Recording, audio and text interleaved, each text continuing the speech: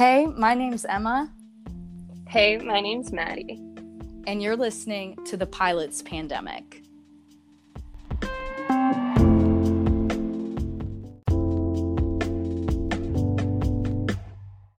This episode is brought to you by La Quinta by Wyndham. Your work can take you all over the place, like Texas. You've never been, but it's going to be great because you're staying at La Quinta by Wyndham. Their free Bright Side breakfast will give you energy for the day ahead. And after, you can unwind using their free high-speed Wi-Fi. Tonight, La Quinta. Tomorrow, you shine. Book your stay today at lq.com.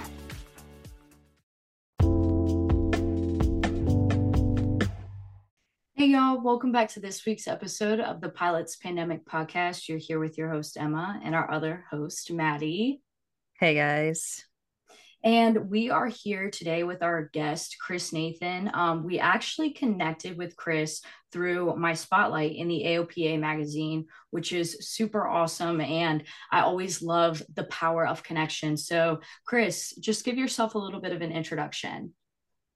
Hi, ladies. I'm really happy to be a part of this, and I'm glad that we got connected via the via the spotlight in the AOPA magazine.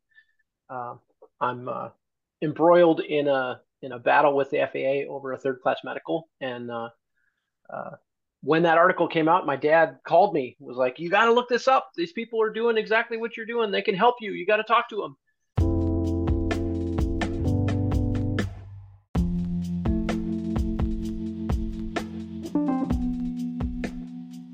Our favorite snack from our favorite female aviator. Avinola packs so much flavor that there are endless possibilities of concoctions that you can make with this granola. You guys, we are talking about recipes like mini keto cupcakes, tropical Avinola collagen smoothies, buckwheat Avinola cakes, Avinola parfaits, and even chocolate granola bark. Go to the Avinola Instagram page at avi_foods_co. That's at AVI_FOODS_CO to get your hands on these recipes and to order yourself some delicious granola made by a female aviator. Use code PILOTSPANDEMIC for 15% off your order.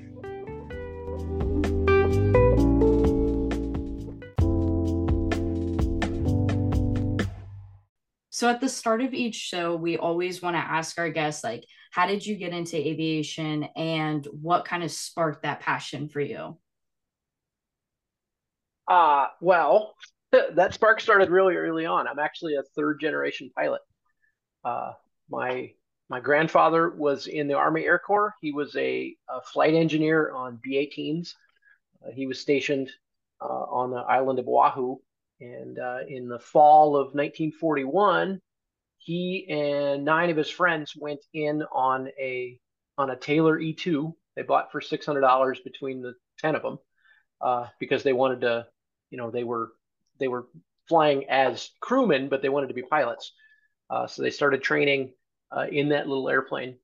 And then, the Japanese had some other ideas about how that winter was going to go. That airplane survived. He survived, went on to fly. He was type rated in 40 some different airplanes, spent a career in the Air Force flying everything. He went on to work for the State Department. He literally built the Air Force for the country of Laos. Wow. And then my dad got his private in 1978. He was a sky marshal. My mom was a stewardess, not a flight attendant, stewardess for Pan Am or TWA. I mean, and then my dad had a career change, midlife. He got his instrument commercial and started flying Part 135. He went on to get he's ATP rated. He's been a bush pilot in Alaska for the last, I don't know, since the early 90s. He's, 20,000 hour pilot. So I started real young. I mean, I grew up on the airport. My first job was working for a family friend, stripping paint on airplane parts. I would wash bellies of everybody's airplanes to make money to go fly. There was a flight. This was in Tucson, Arizona, at Ryan Field. There was a flight school just down the way from the hangar we worked in, where my dad did his training, where my mom did her training, called Snoopy's Flight School.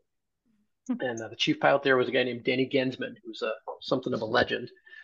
But they had a Cessna 150 that you could rent, or it was an Aerobat you could rent for $20 an hour. So I would wash bellies of airplanes to make enough money to go fly with my dad.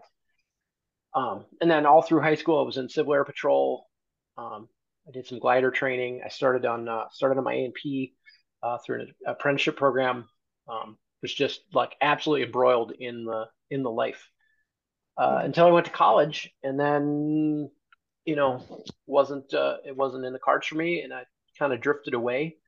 But probably 6 years ago, I got the bug again. Started looking into it, started thinking about it, started running numbers on what it would take, and then in 2020, when the world slowed down, uh, I own an audiovisual staging and rental company. Our industry came to an absolute standstill. All business, like nobody could have meetings for that year. So I found myself with a lot of time on my hands, and decided that I wasn't gonna let 2020 slip past without making some personal progress. So I found a flight school and started training. That's That's pretty awesome. amazing. Yeah. Sorry, like aviation is just like part of you because I'm like, wow, you did a lot of like pathways doing, you said AMP, which is kind of cool.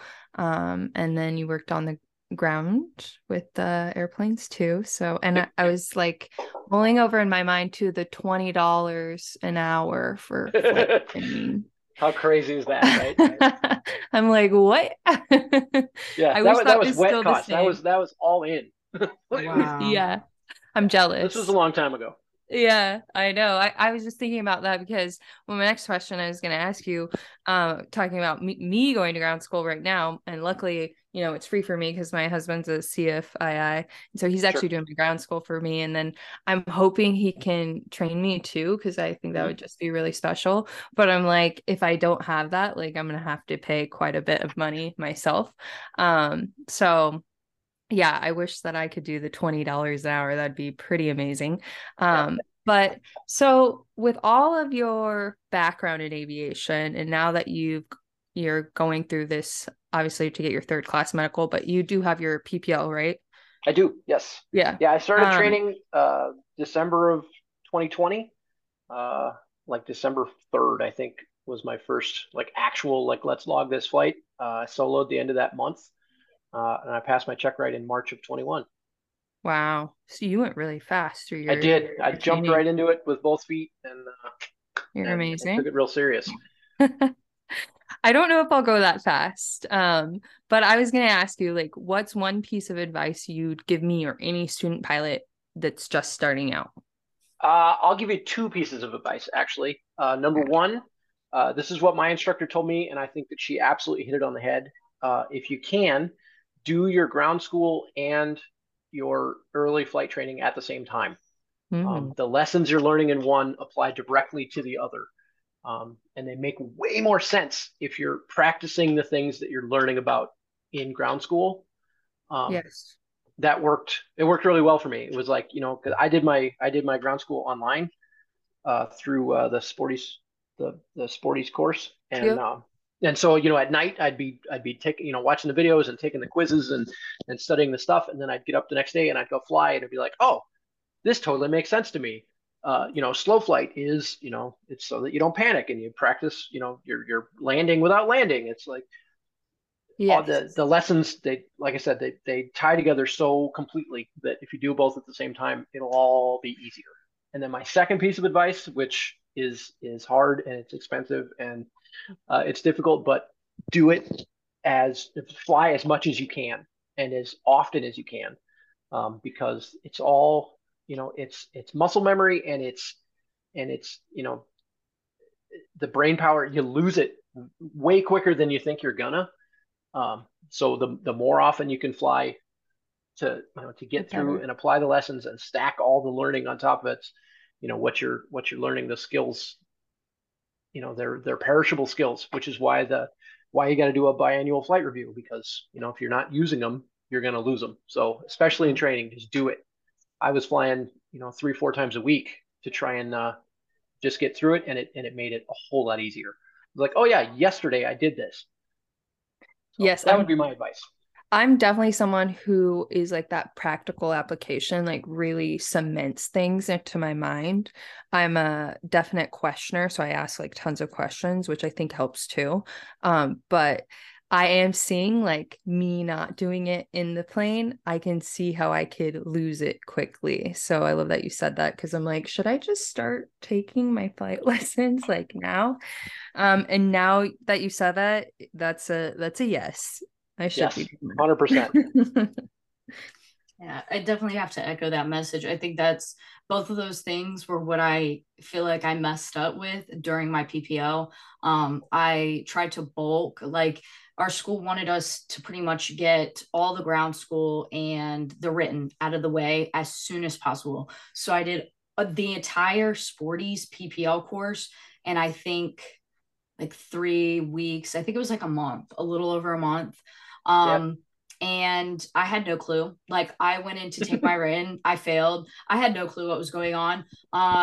Came back, studied really, really hard for another week, and then went in, passed it. But the other part of that was I felt like I also was not able to fly as much as I wanted to. And then going into my IFR, I flew really, really consistently. I think like 4 days a week.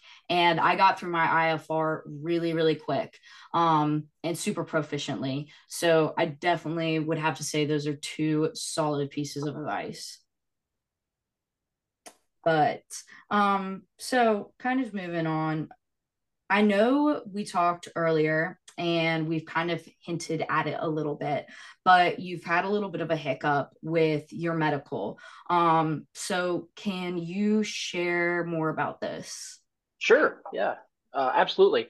Um, I guess we'll start at the beginning. In 2015, I went through, the American Male Rite of Passage. That was my divorce year, and that was a hard time for me. So I went and I got some help. I went and found a psychiatrist, and they put me on an antidepressant. I was on an SSRI for about 6 months, which I didn't really care for. Um, and so we switched me over to a different drug. They put me on Wellbutrin, which is not on the FAA's approved list of antidepressants. Um, I got off it, and then in 2017, felt myself like, oh, maybe my brain should be working better. Went back, got some more help, found an amazing psychiatrist, and she put me back on the Wellbutrin, and I was on it for a little over a year. Um, and then, well before I started training, I met with her. I was like, all right, I'm thinking about doing this. I want to get my rating. Let's talk through what it would take to safely get off this. She was 100% on board. So we, weaned me off the drugs nice and carefully, and then gave it a fair amount of time before I even started to make sure that that we were doing everything as carefully as possibly. But that particular antidepressant is, like I said, it's not on the list of the four that are approved by the FAA, and Wellbutrin particularly has a pretty specific stigma attached to it in regards to aviation safety. So I applied for my third class medical when I started training. My AME signed off on it, no problem. But you got to fill out, any medications you've ever been on. I wasn't on any, but I filled out, here's my history, and it got flagged. Um, the FAA reached out, asked for some more information. I went to my brain doctor. She was like, "Oh yeah," she took it real serious. She called them. She called the FAS in Oklahoma City. Like, specifically, what do I have to do, to make sure this goes through? What do I have to send you to prove that this is cool? They told her. She sent everything, and about 6 weeks after my check ride, I got a certified letter telling me that my third class had been officially denied, and I've been appealing and fighting ever since. How long has that process been so far? Oof, that was the FAA's got a real great sense of timing. That denial came on my birthday in Oh, nice. 2021. So May of 21, they said no. I appealed. They said no again in July of 21. I appealed again they said no in, must have been September of 21. And then I tried to escalate it and asked for a special issuance and was waiting on that until just a few weeks ago. It finally came back, the official no to the special issuance and the third class. Wow. I'm sorry about that because I didn't realize that you had like the total denial now. Yep. Um, so one of the things that we talk about a lot is that, the FAA has not expanded their drug list. There's only 4 SSRIs that you can take. And as Chris was saying, he has taken Wellbutrin, and you kind of said it that there is a stigma attached, but that's what I wanted you to expand on, because we had talked about this in our pre-pod conversation about how Wellbutrin has been stigmatized, and there is a big reason why. So can you share with us why that is? Yeah, Wellbutrin has a bad reputation for one very specific incident in 2015, I think it was. Must have been 2015. Um, a co-pilot for Germanwings, an airline in Germany, was having some mental health issues. Took a whole cocktail of drugs that weren't his, including Wellbutrin. And then while on a flight, escorted the pilot out of the cabin, locked the door behind him, and purposefully crashed an A320 into a mountain with 150 people on board. And the aviation safety community as a whole took that real seriously, and Wellbutrin immediately got put on a list of drugs that are considered dangerous for pilots, which is a real shame because he wasn't even prescribed it. It's something he Yeah. took to try and like self-medicate himself out of whatever he was going through. And I know a lot of people who've been on Wellbutrin, and it does a lot of good. It did me a lot of good. Yeah, it's interesting because you had pointed out too that it's not specifically the FAA that made this rule. It was Congress who made that rule, and it Right. was kind of like a reactionary Yes. rule because he took that. So that's the Germanwings has really been huge on stigmatizing mental health in aviation, and then it's pretty sad like that. I think his name is Andre Lepkowitz, Yep. took Wellbutrin, and he wasn't prescribed it, and now they've just said nope, no one can take it, because they just associate those two things happening together. By taking Wellbutrin, you maybe do the same thing, which is completely untrue. Yeah, So yeah, that's very frustrating. it is. It's interesting that they still like that there's such a like a stigma about it that even after you being off of it for a certain amount of time, like they're still just hard pressed with that no.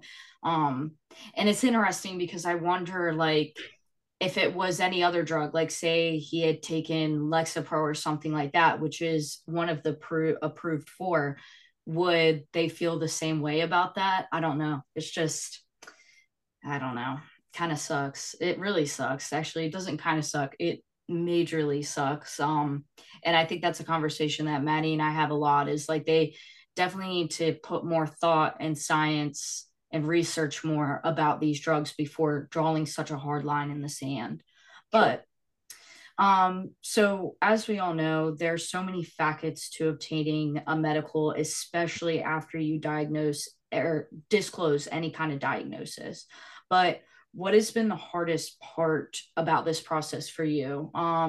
Like an example, just like simply letting go of the identity. Has any of that been hard for you?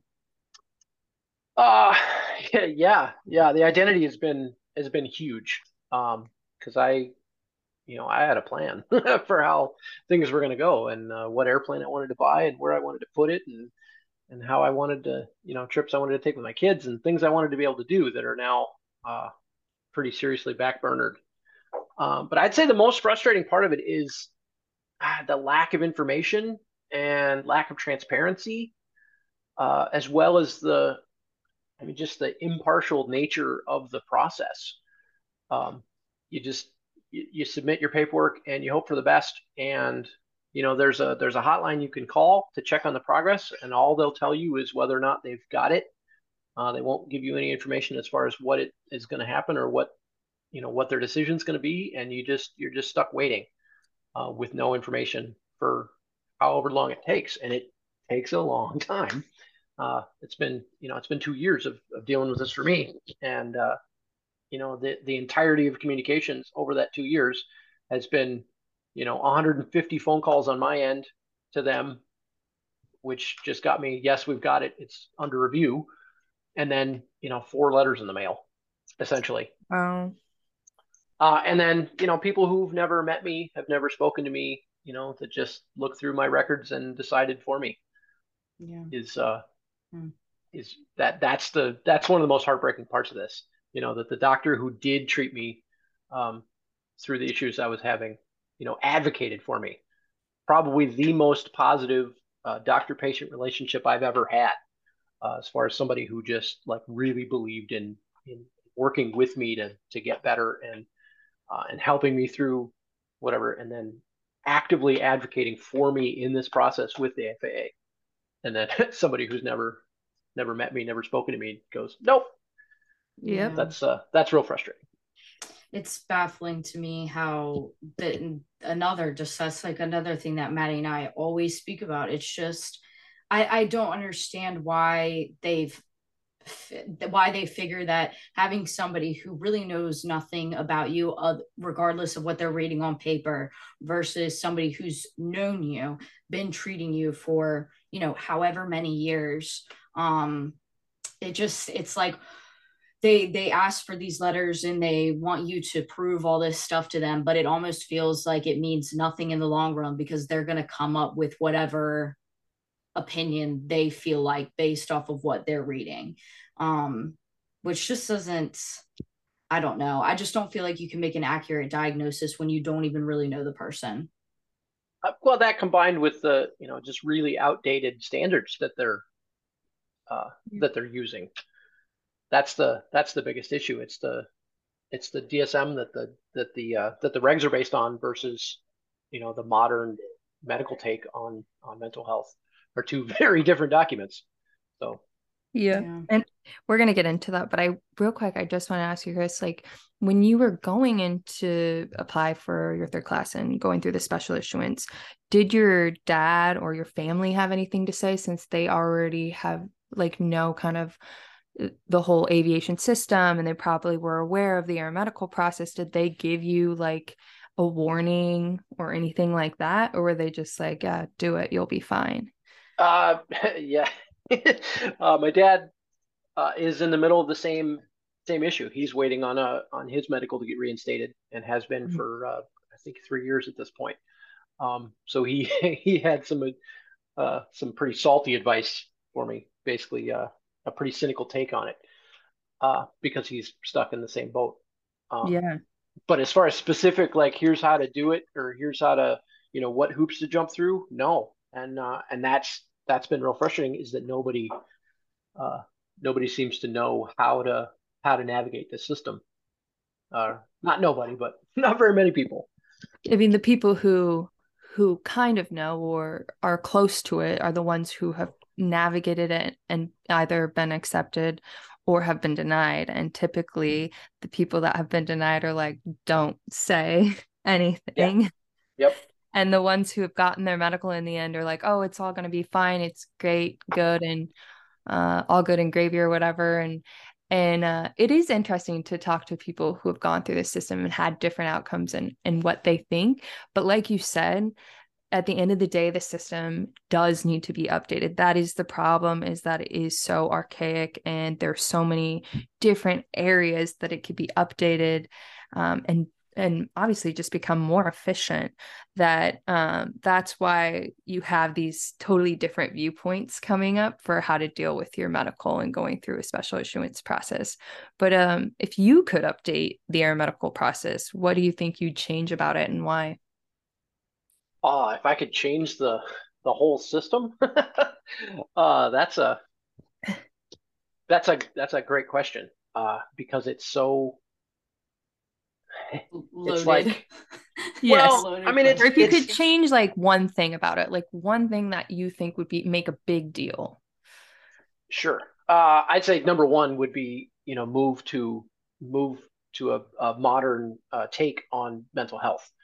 Uh, upgrade to the at least the DSM-5, and get or take take seriously the medical opinions of medical doctors who are treating patients versus the regulatory take on it in Mm-hmm. Oklahoma City and Washington. That would be step one. Like there's two different languages being spoken there, and there's no translation between, and it leaves people like me high and dry. Yeah.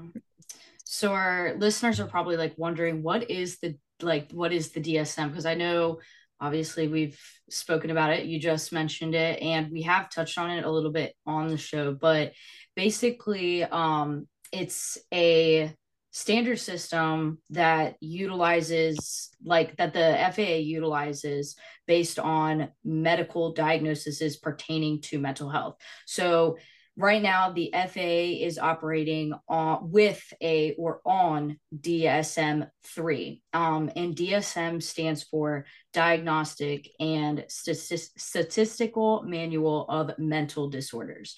And currently, if this is correct, I believe we are at DSM-6. So that means the FAA is like 3 iterations behind, which is kind of nuts. And I wish that we had the dates for all of these, because I believe like DSM-3 came out, it's like the 70s or the The 80s. DSM-3 was started, like they started putting it together in 1974.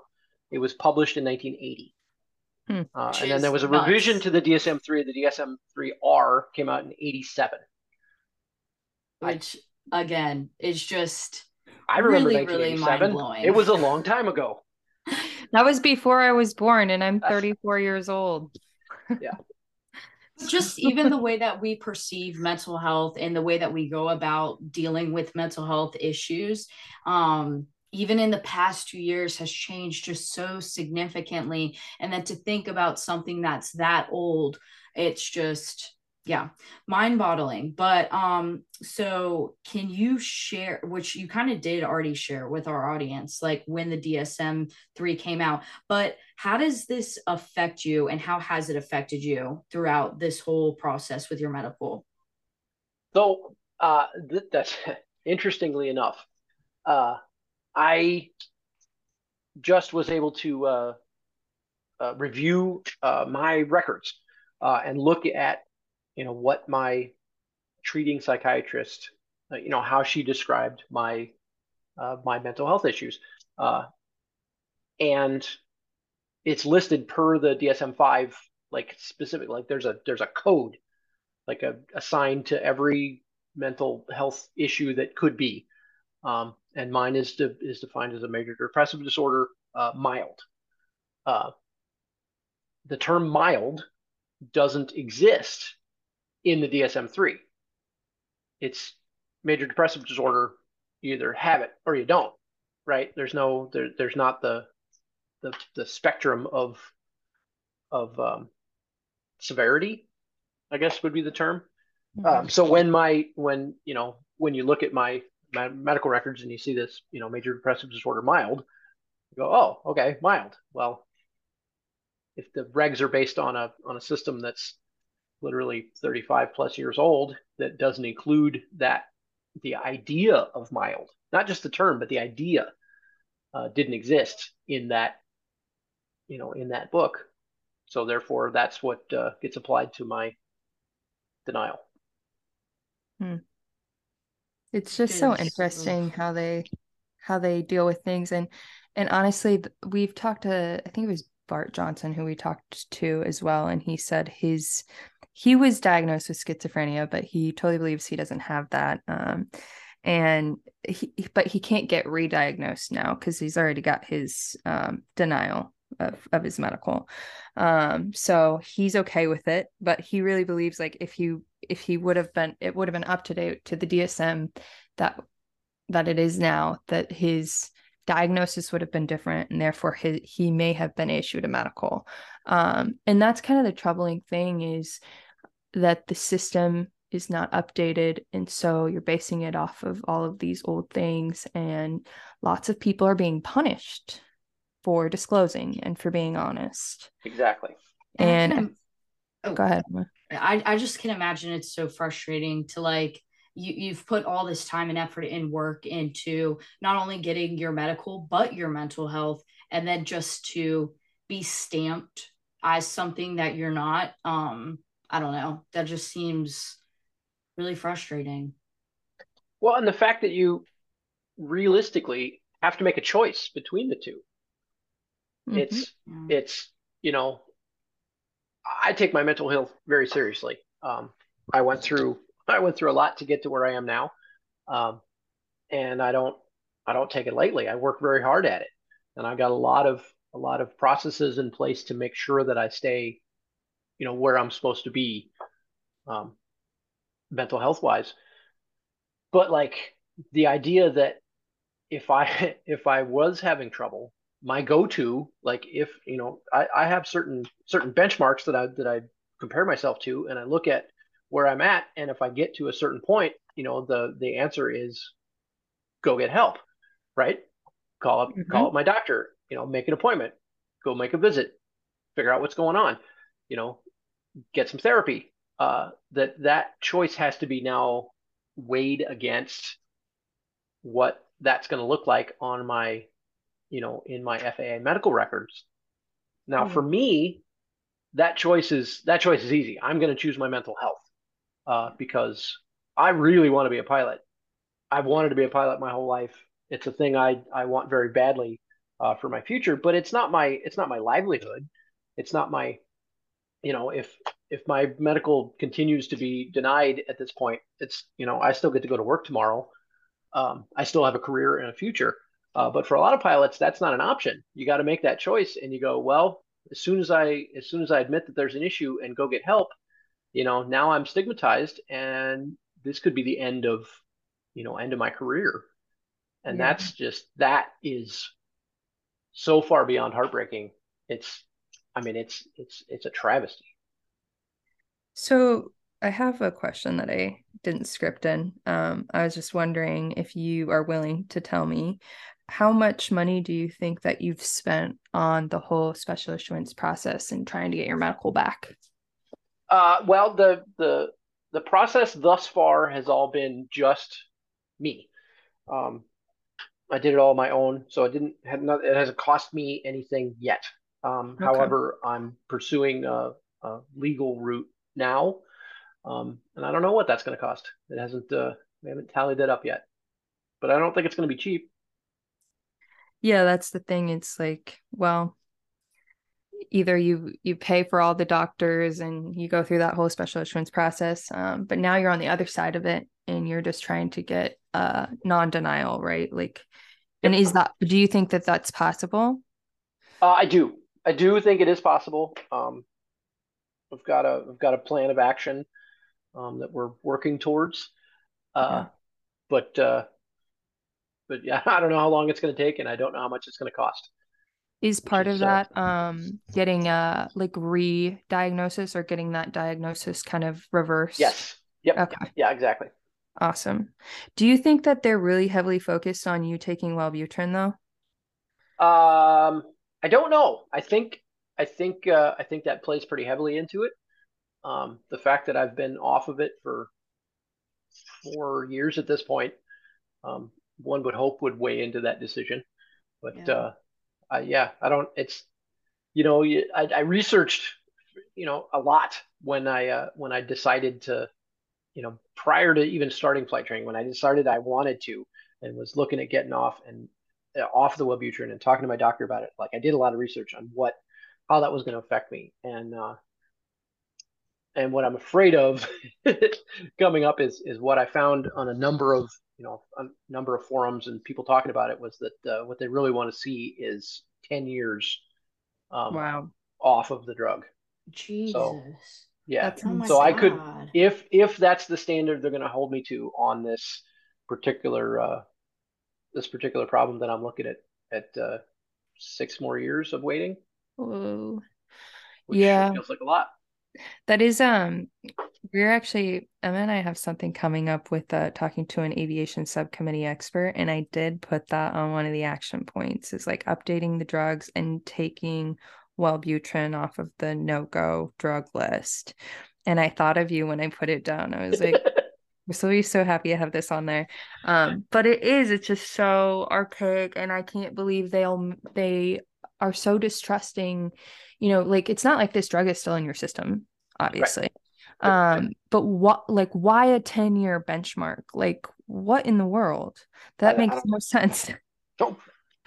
So that's another thing. It's like, where did they come up with these numbers and these timelines for the drugs that you take? Because you know that it's not in their system anymore.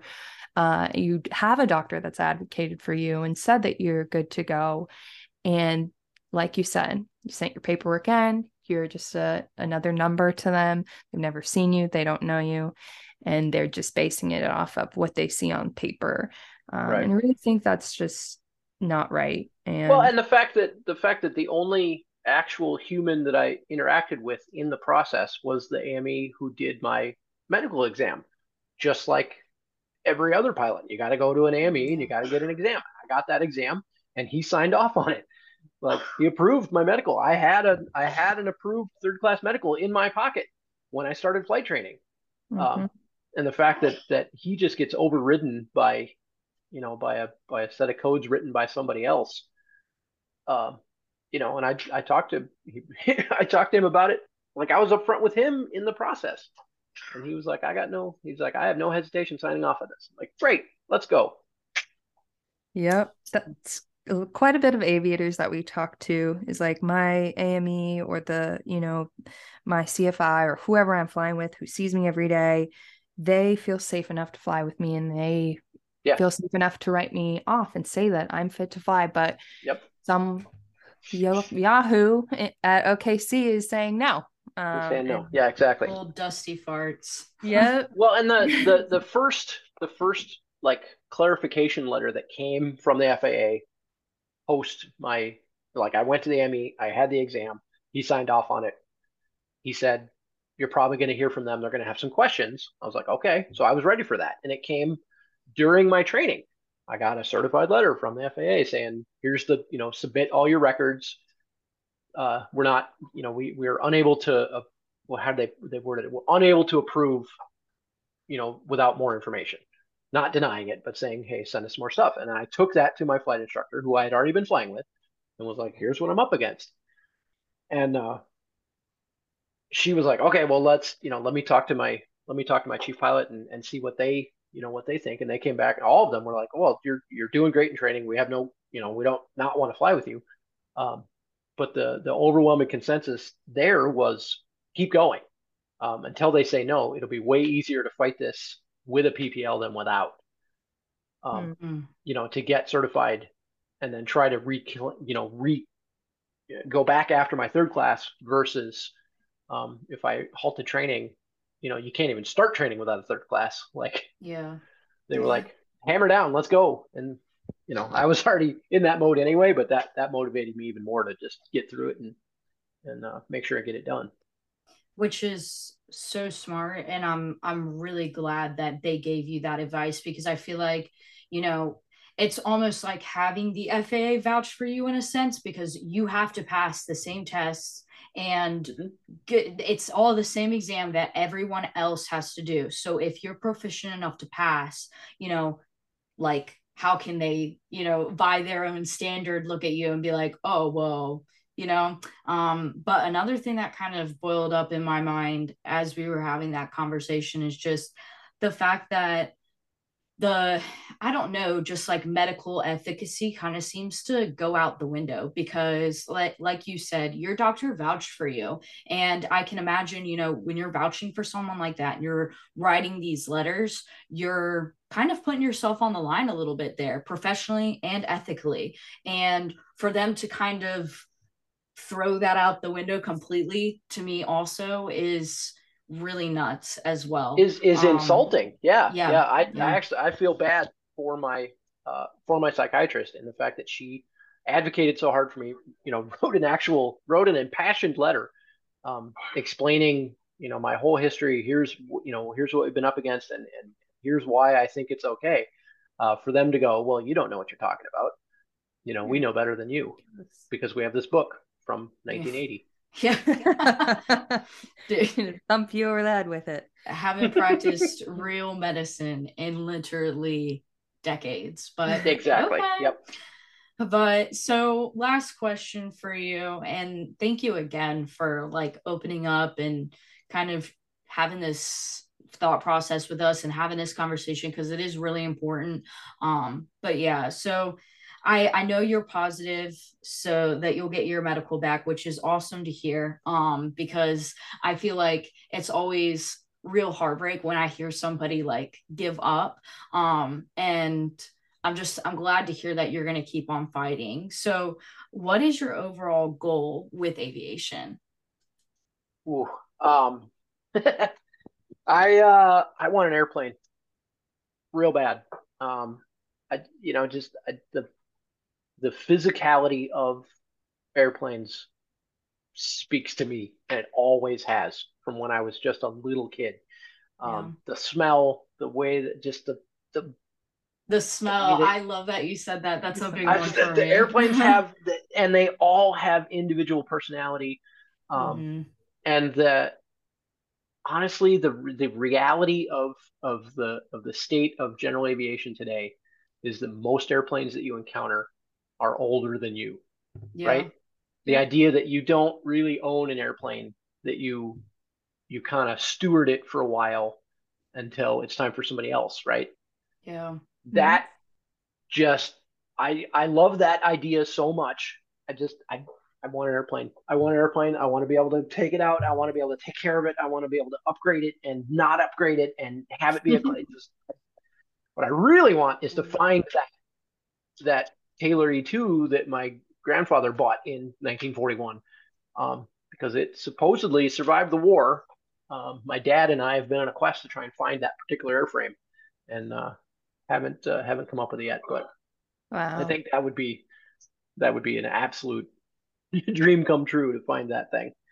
That I definitely speaks to me because I'm also in the process of trying to get my dad's Cessna 172 back as well because he owned it for a few years. He sold it before he married my mom, and I found it. It's still in Washington State, luckily.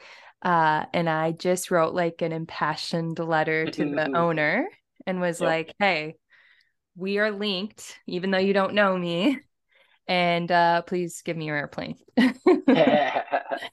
But yes, it's such a fun goal to have. And airplanes are expensive. So like when you own one, it's definitely like this huge passion project. And Yep. I really hope that you guys find the plane. That would be amazing. It would be. Are we moving on to fun questions here, Emma? Yeah, let's go for it. Okay, so we always like to end the show with fun questions, get to know you on an even more intimate level. Yep.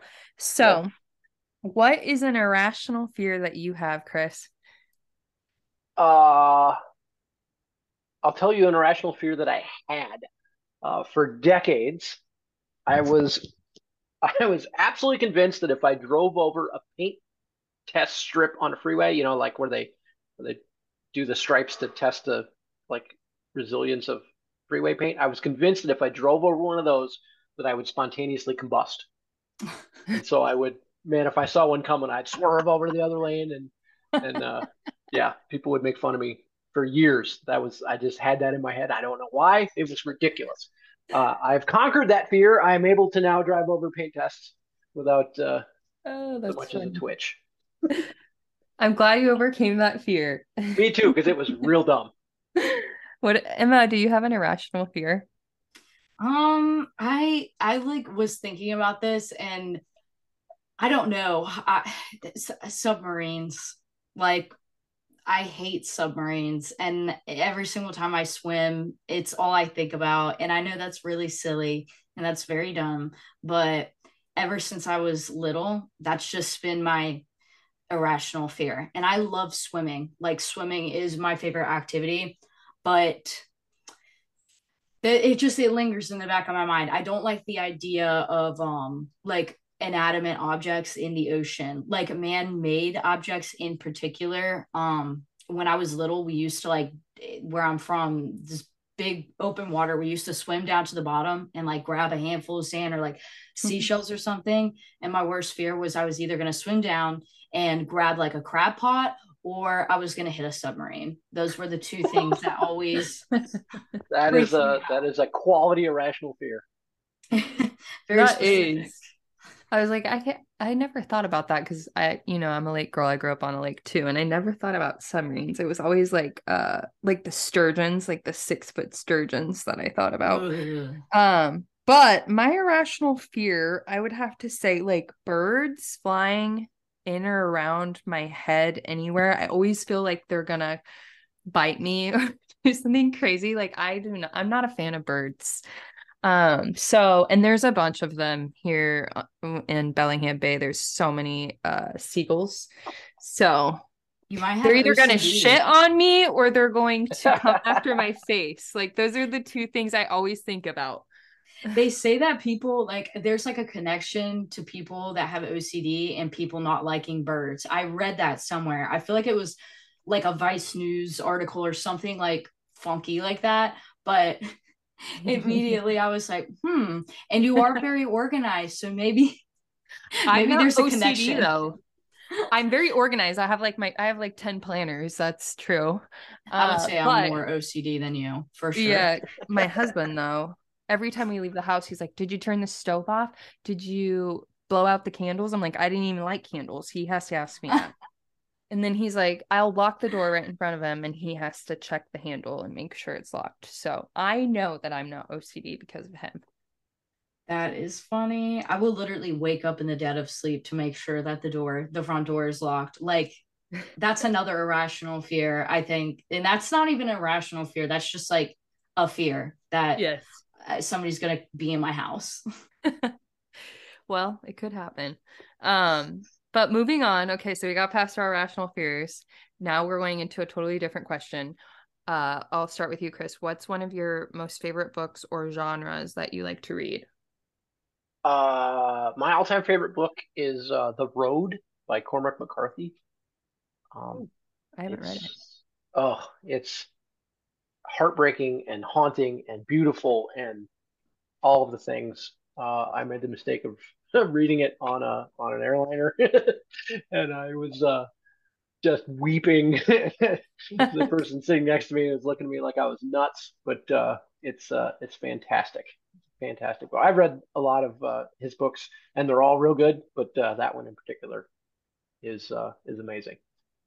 I wrote it down so that I could read it because I love reading. So I'm definitely gonna have to read that. My favorite book of all time is called Shantaram, and it's based in India. It's about this Australian guy. It's a true story.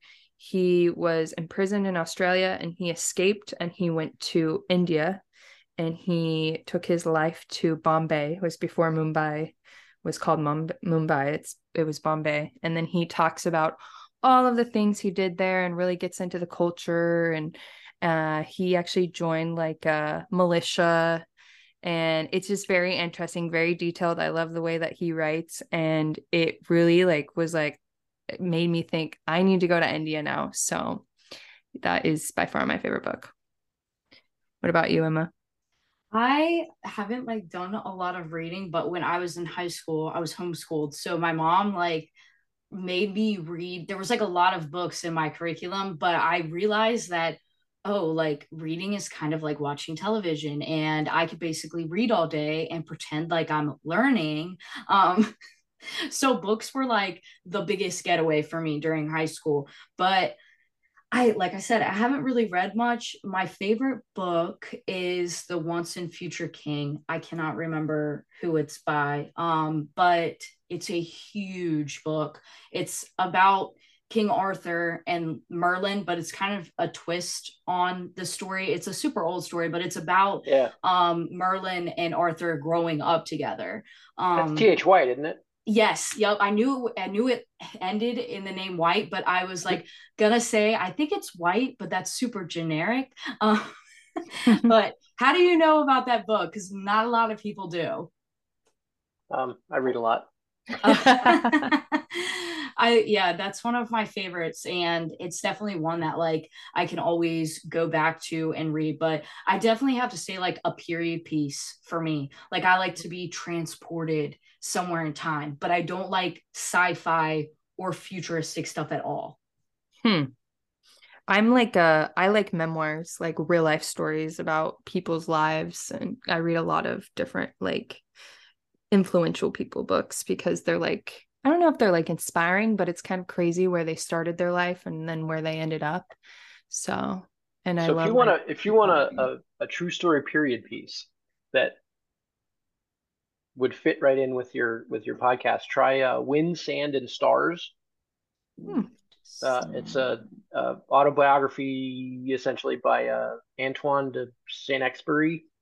He was a pilot back when piloting was not a thing, Ooh. um, through the deserts of Africa and Ooh. many crazy adventures. Have you So read Really? Beryl Markham's book? who? Beryl Markham? No. Oh, she's a female aviator and she also did like bush flying in Africa. And Oh, she's a great writer. right on. Yeah. You just remind me of that when you said Africa. That's I was literally about to say, I was like, this is reminding me of a recommendation that someone made. It was me. But it was that book. Yep. Yes, that was an amazing book.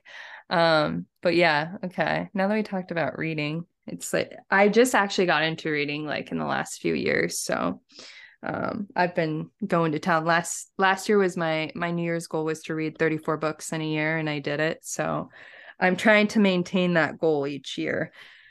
But anyways, last question for you, Chris, is if you're having a bad day, what is something that can instantly cheer you up? That's easy. My kids. Oh, I have two teenage girls. They are an absolute riot to be around.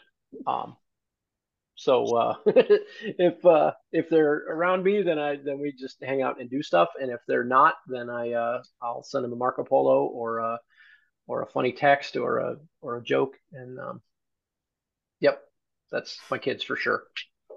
I I love love that. that. Yeah, it's so cute. Emma, what about you? What will cheer you up? Swimming. Swimming. I love swimming. Like I said, I love swimming. And I would say my boyfriend, but let's just put boyfriend aside.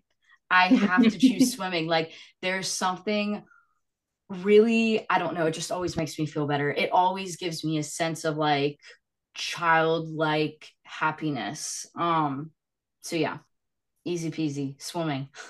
Hell yeah. What about I you? would say there's so many. I'm simple, like it's kind of easy to cheer me up. But I think because me and my brother, I have a twin brother, so when we were little, like it was like really simple things that we would do to kind of like get us into a better mood. So we'd take our change down to the gas station and like buy a Diet Pepsi and we'd have like all pennies and the lady would have to count it out. So now it's like that's what I equate to like happiness. Like if I'm in a bad mood, I'm like, I just need to go get a big gulp down at the 76 and I'll feel better. So that's what I do. Uh, God, Coca-Cola is gonna love that. That's a great little I marketing. Like, I know. Seriously.